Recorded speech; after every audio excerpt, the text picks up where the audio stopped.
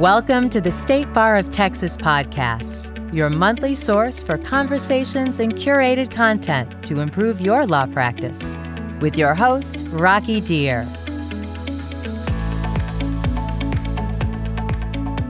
Hi, and welcome to the December 2018 edition of the State Bar of Texas podcast. This podcast launched in June of this year, and boy, what a journey it's been. With the help of our friends at the Legal Talk Network, we have covered so many topics with a wide array of fascinating speakers and co-hosts. December is also a time when many people think about their resolutions for the following year. Here at the podcast, we resolve to continue bringing you quality content, the type of content that will improve your life and your practice. So what's your resolution? Maybe to help you along, we should look back at some key moments from this past year. Listen carefully. Perhaps reviewing just a few highlights will inspire your 2019. In one of our first episodes, I talked with Anthony Graves, a man who spent nearly 2 decades in prison, 12 of those on death row, for multiple homicides he did not commit. Anthony, who was exonerated and released in 2010, talked about his experience from the unbelievable moment that he was taken to jail to the courtroom, where he thinks things should have been done differently. We ended our discussion with Anthony sharing what he does now to fight for criminal justice reform. To play with the facts so loosely that it led to my wrongful conviction. And at trial, did Robert Carter ultimately testify against you, even though he barely knew you and you guys really had no dealings on the night of August the 18th, 1992? Did he get up and ultimately testify against you? He ultimately testified against me because what we didn't know is that they had brought Mr. Carter back the night before trial. They brought him back. Prepping him for his testimony, right? For his testimony. Mr. Carter was refusing to testify because he said Mr. Graves is innocent. Innocent. So they said they're going to take a polygraph test of him. They never asked him any questions about Mr. Graves. They asked him about his wife. And then they said, well, you failed the polygraph. So, there's no statute of limitation on capital murder going after your wife. So that's when Mr. Carter decided, I'll give y'all what y'all want. We didn't know that Mr. Carter was back there refusing to testify on the grounds that I was actually innocent. We found this out 10 years later. So this was not disclosed to you or your attorneys that on the eve of his trial, Robert Carter had effectively confessed to the prosecution that you had nothing to do with this case and that he was effectively wrongfully accusing you. And come to find out, that was about the umpteenth time he had confessed this. The night that he initially lied, throughout when they had him in jail, and the night before and the morning that he was scheduled to testify during the trial. He was refusing on the grounds that he said, this man is innocent. Now, Anthony, did you ever get a chance to talk to Robert face to face and ask him, hey, why are you fingering me for this crime? Did you ever get that answer from him? Do we know? Or it just seems odd for somebody to point to somebody they hardly know. Well, let me just say this. It might seem odd, but when you're in custody and you're being interrogated by law enforcement who has made up their mind that you're guilty and they're not hearing nothing else, it's very intimidating. So I don't blame anyone for saying what they say in those moments because it's very intimidating. But the fact of the matter is he did come back and correct the record the same night. And that's the part they didn't want to hear. Now, did I ever talk to him? About, I would say, 10 years later, we were on death row together, and they had put us on the same part, and they had put us in the same red group. And my neighbor had told me, hit on the wall and said, hey, man, I think they got that dude in the red group. I said, what dude? He said, that dude that lied on you. The next morning, we went out to the red group. They brought him out to the red group, and he was out there before me. When I walked through the gate, I walked right up to him. And by the time I got halfway to him, he said, man, I just want to apologize to you and your family for lying on you. And I said to him, man, I don't even want to know why you lied. Because whatever reason you lied, I'd rather for you to tell either my attorneys or the press or the state. All I'm going to tell you is this. You and I can't be in the same red group together. Hey, man, I forgive you, but that's for me. And that allows me to move forward, but we can't be in the same group. Do you understand that? He said, yeah, I understand that, man. And I know how you feel. I apologize to you. And he walked over to the gate and he told the officer, Also, I need to get out of this rec group because I lied on that man in trial. And I also opened up the door and let him get out. And I never seen him again. And how did you keep your composure? Now, this is something that's not necessarily in any of the articles that we've read. So this is something, at least for me, I'm learning first time talking to you, which is very, very interesting. So you meet Robert Carter on death row 10 years after you've been wrongfully convicted based on his testimony. Testimony that it sounds like was perjured testimony, was untrue. So you're meeting him in the rec yard. How'd you not deck him? I mean, most of us would have wanted to just take a huge wild swing at him and beat him to within an inch of his life. What inside of you kept you calm? Well, first of all, let me just correct you and say that it doesn't sound like perjury. It was ruled perjury by the Fifth Circuit Court of Appeals. In fact, it was perjured testimony. Now, how I kept my cool was at that time, this whole case had become bigger than me. This death penalty had become bigger than me. It wasn't me anymore, and I had already discovered that. The lies, the manipulations, the games that they played to make this man lie on me wasn't really about him. It was about a system that was broken. And I wanted to stay focused on being able to advocate for that in terms of just being upset because they made a man lie on me that they knew was lying. The system should not allow a man to just lie on you who don't know you, and you lose your life and your freedom. So it was bigger to me than just Robert Carter. It was about a system that had failed to protect me when I was innocent. Up next, one of my favorite episodes was recorded from the home of lexicographer, author, and attorney Bryan Garner. You might know him from Black's Law Dictionary, but he has written more than 20 books, 2 of them with his dear friend, U.S. Supreme Court Justice Antonin Scalia. In this discussion, Bryan talked about his passion for the minutiae of legal writing and his close friendship with Justice Scalia. So before we wrap up, I wanted to give you a chance to maybe talk a bit about what you think, looking back, what do you think Justice Scalia's legacy will be? How will history remember him?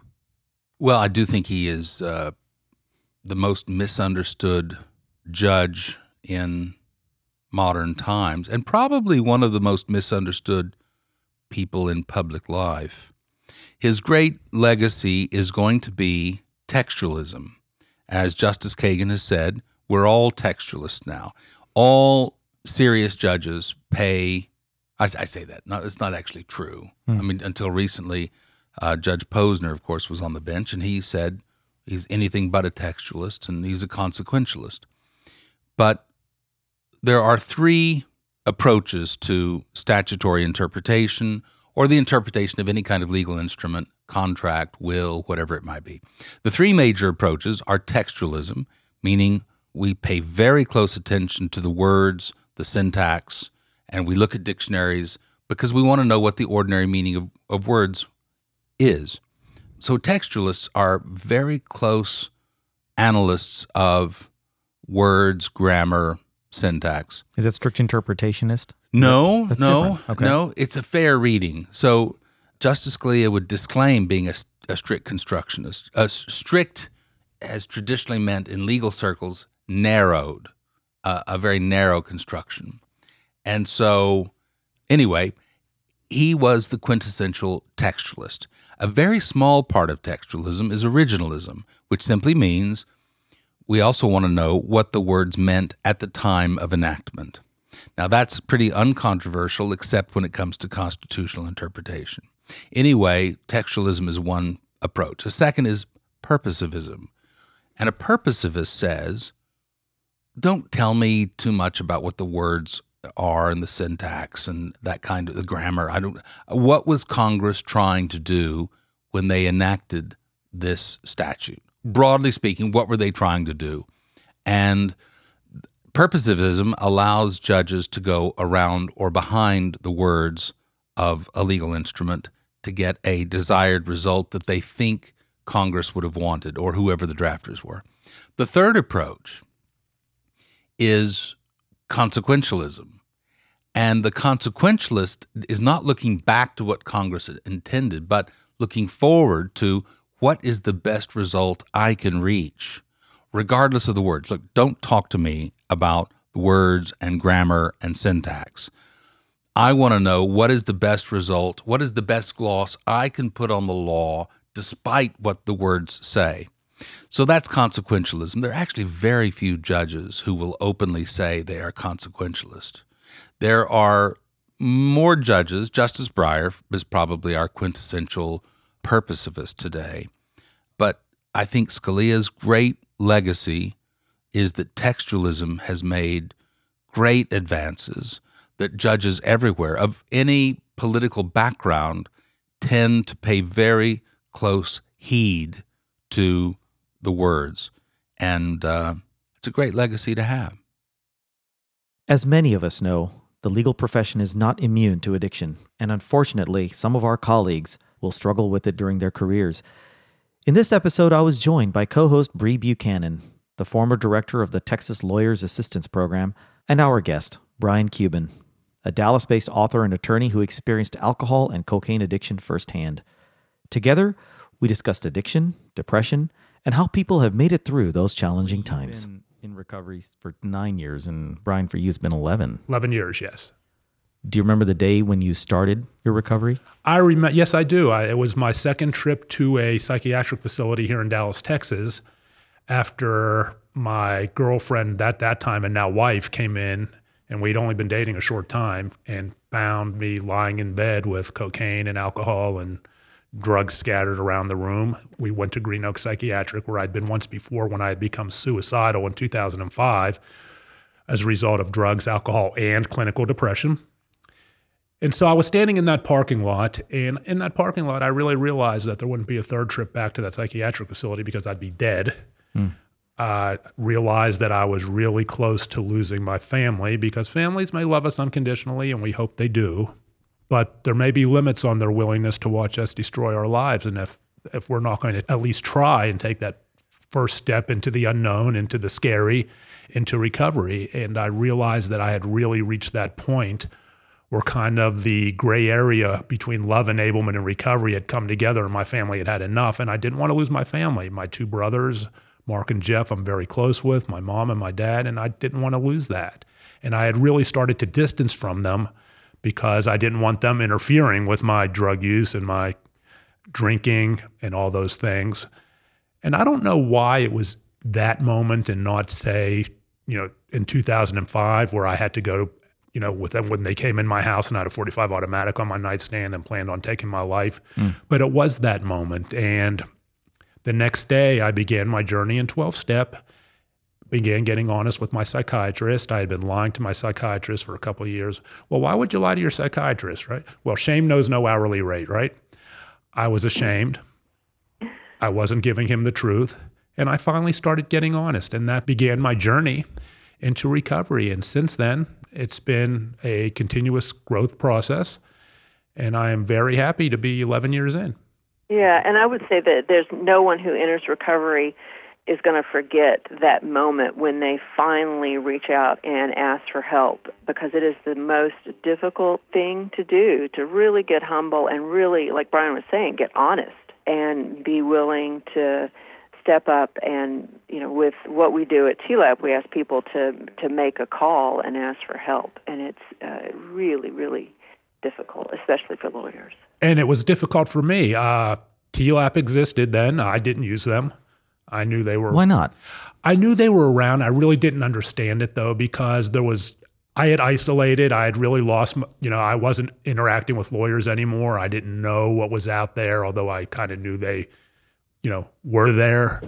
But I really didn't understand what they were about. And none of my colleagues stepped forward at any time to say, hey, this is what you might consider. I see you're struggling, which is something I talk about today, our obligation to use our gift of empathy to encourage our colleagues to seek help.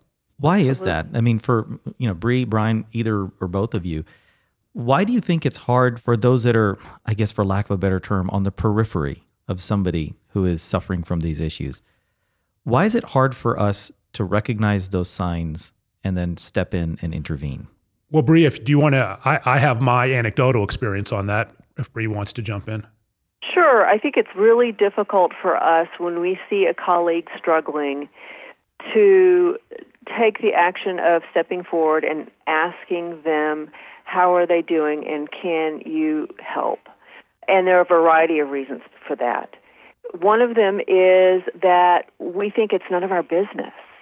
We don't want to embarrass the other person. We don't want to embarrass ourselves, because still these medical conditions, there's still so much stigma and shame wrapped up that we're afraid to even speak up and have a conversation about this, which is, to me, in my mind, just kind of a crazy situation that we're still dealing with.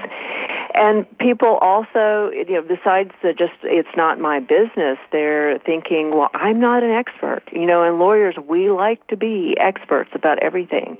And so there's the idea, well, I didn't go to law school to be able to diagnose this, so who am I to come in and speak up to this person?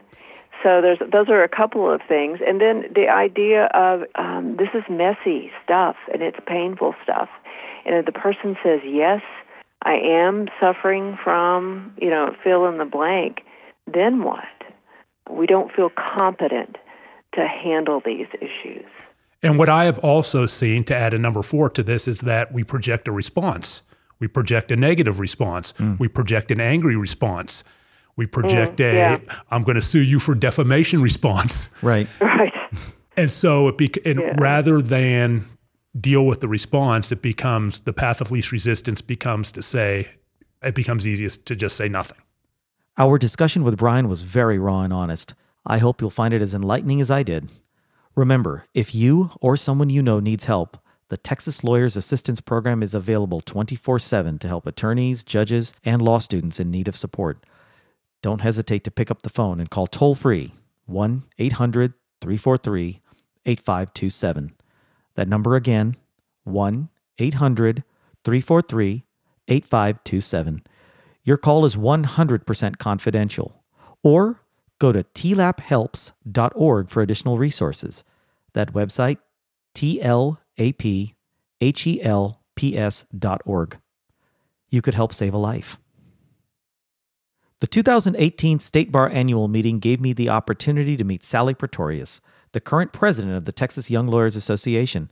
In this episode, Sally joined me as a co-host, and together we talked to Kendall Hanks and Kristen Vonderplas, two of the co-founders of the Twitter handle at Lady Lawyer Diary, which spawned a hashtag, Lady Lawyer Diaries. Kendall and Kristen discussed how their forum provides a community for women to find support, express issues, and seek inspiration through the work of others doing great things.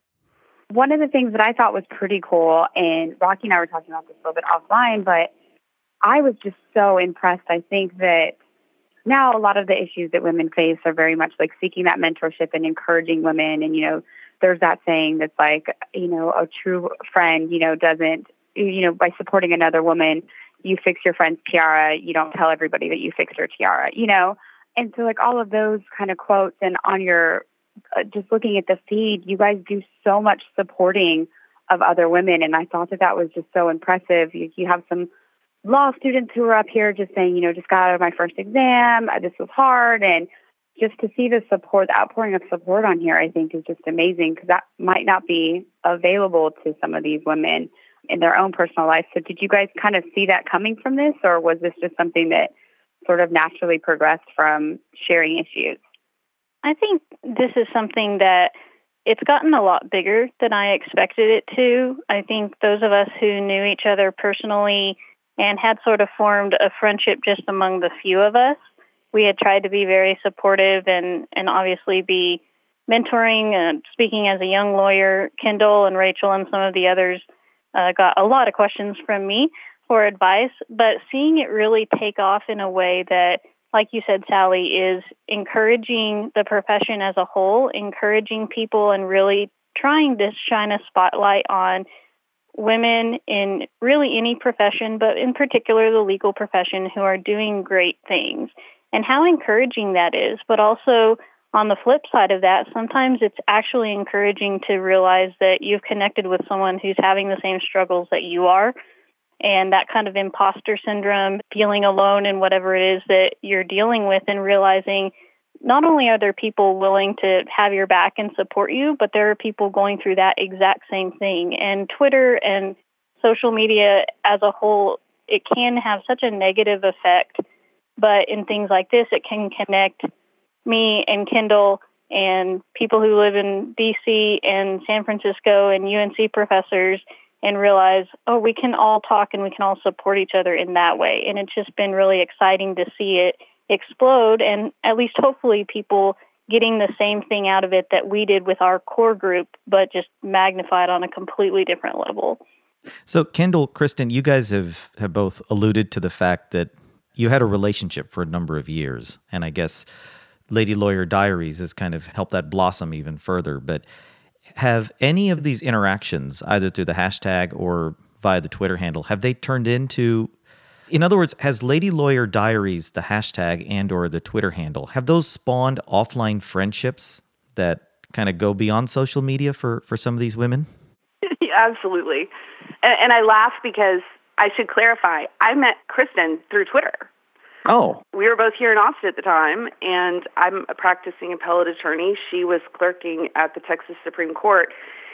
And Lady Lawyer Diaries, Rachel Gervich is all of us are in some way sort of connected to another hashtag called Appellate Twitter, which is also very popular in Texas.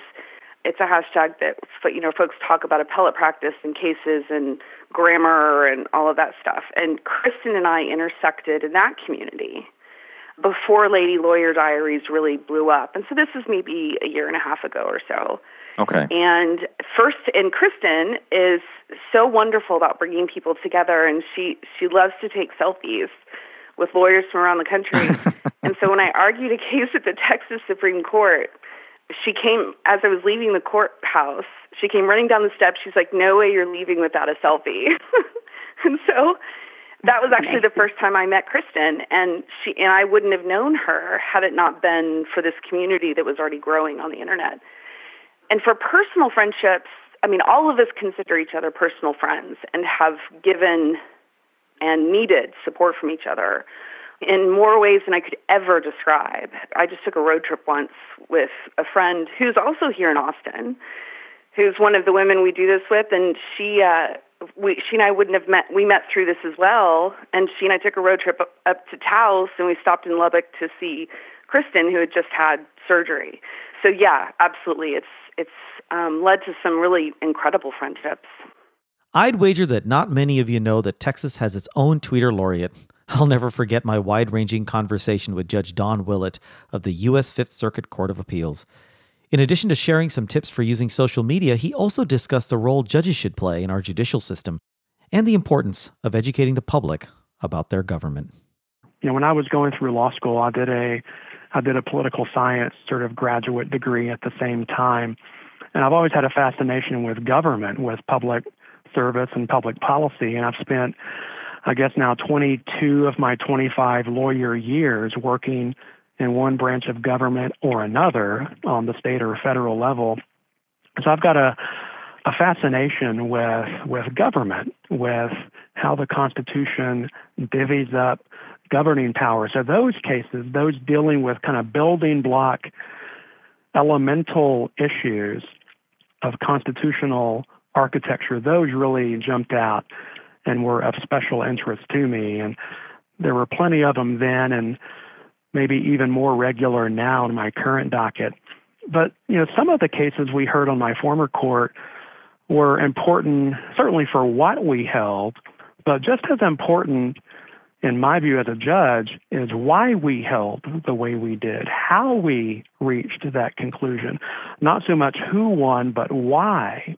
I remember mentioning how my former court, the Supreme Court, is a pretty text-centric court, a court unwilling to revise statutes under the guise of interpreting them. So often, even as important as the holding, who eventually prevailed, was how we got there methodologically. And methodology is, and you really can't overstate the importance of how judges decide. And I have a reading list for my incoming law clerks every year. It's a pretty lengthy reading list, but a lot of it is about judicial decision-making, about methodology, about the interpretation of language. Again, that's sort of the lion's share of modern-day appellate judging.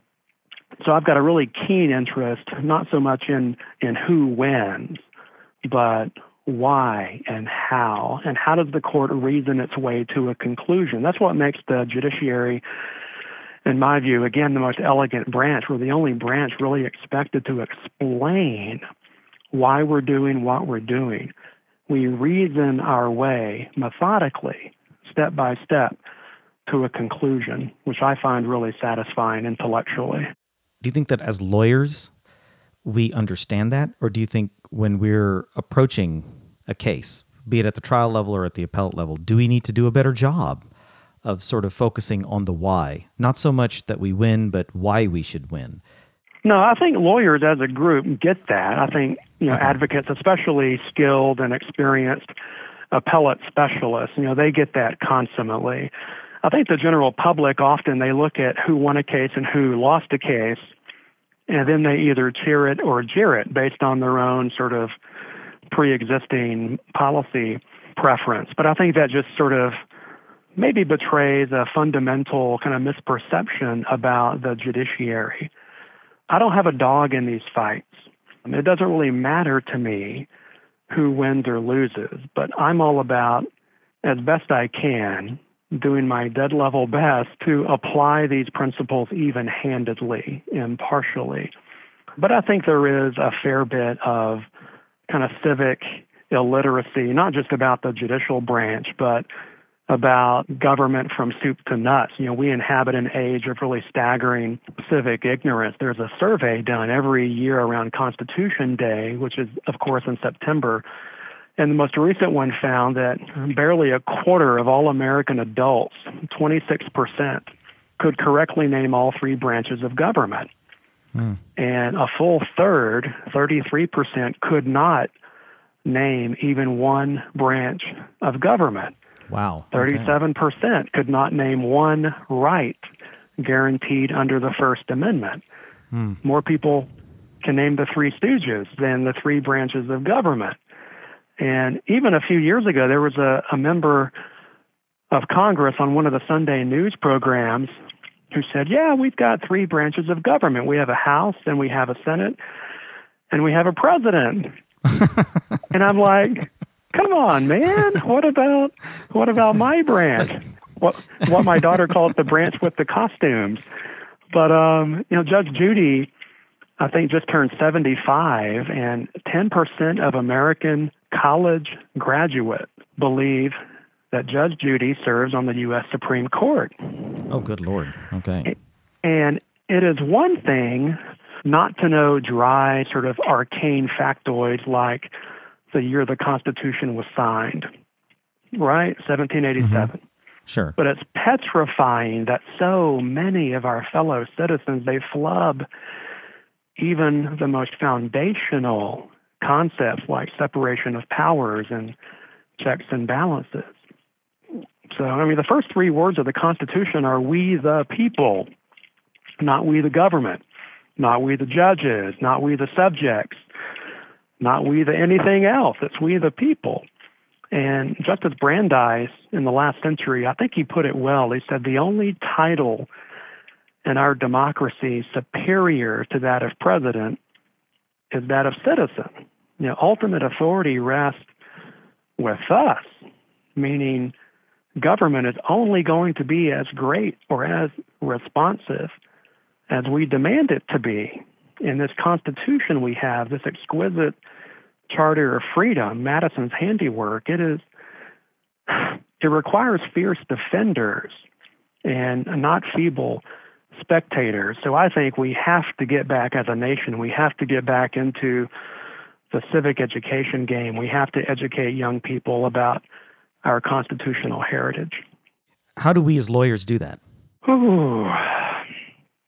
I think lawyers are uniquely suited, given their legal horsepower, given their familiarity day to day with the building blocks of how government works. But hopefully lawyers can be inspired by people like Justice O'Connor. Since leaving the Supreme Court in 2005, she has devoted her life to civic education, and she doesn't pull any punches. She says, I think this is a pretty accurate quote, knowledge about our government is not handed down through the gene pool. And she's right. This is not something hardwired into our DNA as Americans, the habits of citizenship. They must be taught and learned anew by every generation, just as you would teach and learn math or reading or a foreign language. And President Reagan said freedom is never more than one generation from extinction. We didn't pass it to our children in the bloodstream. And that's true. There was a recent survey that asked American adults 10 questions from the U.S. citizenship test that is given annually to immigrants every year to who want to become Americans. So a recent survey asked Americans 10 questions from the test. Do I even want to know? I don't think so. I hope you're sitting down. 71% could not identify the Constitution as the supreme law of the land. 63% could not name one of their U.S. senators. 62% could not identify the governor of their state. And this is sort of my hobby horse now, and it's sort of what I speak about most often around the country. And I just try to tell people that American citizenship is immeasurably precious, but it is not a spectator sport. What a fascinating talk with Judge Willett. If you listen to the whole episode, you will hear how his mom inspired him by essentially walking to the moon and back. I won't ruin it for you. Just tune in. By the way, the State Bar's Law-Related Education Department provides a broad range of services to help educators teach Texas school children about civics and the Constitution. There's clearly a lot of work to do in that area, so perhaps we have another New Year's resolution right there. Everyone knows it's important for lawyers to be professional, but did you know it's also important for us to have a sense of humor? I sat down with lawyer and Texas Bar Journal columnist Pamela Buckmeyer at the 2018 State Bar Annual Meeting to discuss the role of humor in the legal profession. And of course, the conversation turned toward her father and my former boss, the late and the great Judge Jerry Buckmeyer. Well, we can do that. Now, you know, the name Buckmeyer is pretty familiar to a lot of Texas lawyers, most Texas lawyers. It's a famous name. It is in certain circles. I love to go around any courthouse in the state, and I will meet someone who remembers my father, remembers him fondly, has got a great story to tell me. My dad was an active lawyer in Dallas and president of the Dallas Bar Association and active in the State Bar Association. And then he was appointed to the federal bench by Jimmy Carter. That's right. So let's talk a little bit about your dad, Jerry Buckmeyer. He's a man near and dear to my heart as well. I actually clerked for your dad. Yes, you did. You were an outstanding clerk. You obviously didn't talk to him much about me because that would probably not be the description that would best have fit me. But I think I kept him laughing, which is good. You made an outstanding impression, and you definitely kept him laughing. Yes. We had a lot of fun. And you can impersonate him. And when you impersonate him, it sounds so much like his voice. And, of course, my father is late. He passed away. In 2009. To hear his voice is just a delight when you do Pam, it. How are you? Good to see you. Oh, this is great. Oh, this is a podcast. It's going out on the air. This is fantastic. He did some radio spots on behalf of the Texas Bar, and he was trying to improve the image of lawyers in the state of Texas. And he tried to tell jokes. Yeah. And some people loved it and responded very favorably to it. And some people felt like it sullied the reputation of the legal profession. And Dad would respond, and I know you would agree with me, Roger. Sure. Is that possible? Is it possible we can't get any worse. Sully the reputation? I mean, I think they're giving themselves a little too much credit if they think that we're not already sullied. So, have you decided on a New Year's resolution yet? Hopefully our year-end review has provided some food for thought. But here's the great thing about New Year's resolutions. No wrong answers. Now, here's something you can do right this very moment.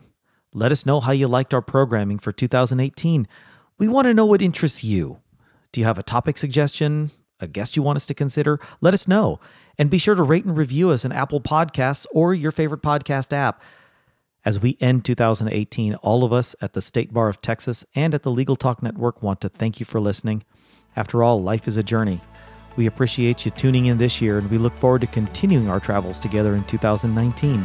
Bye for now, and happy holidays.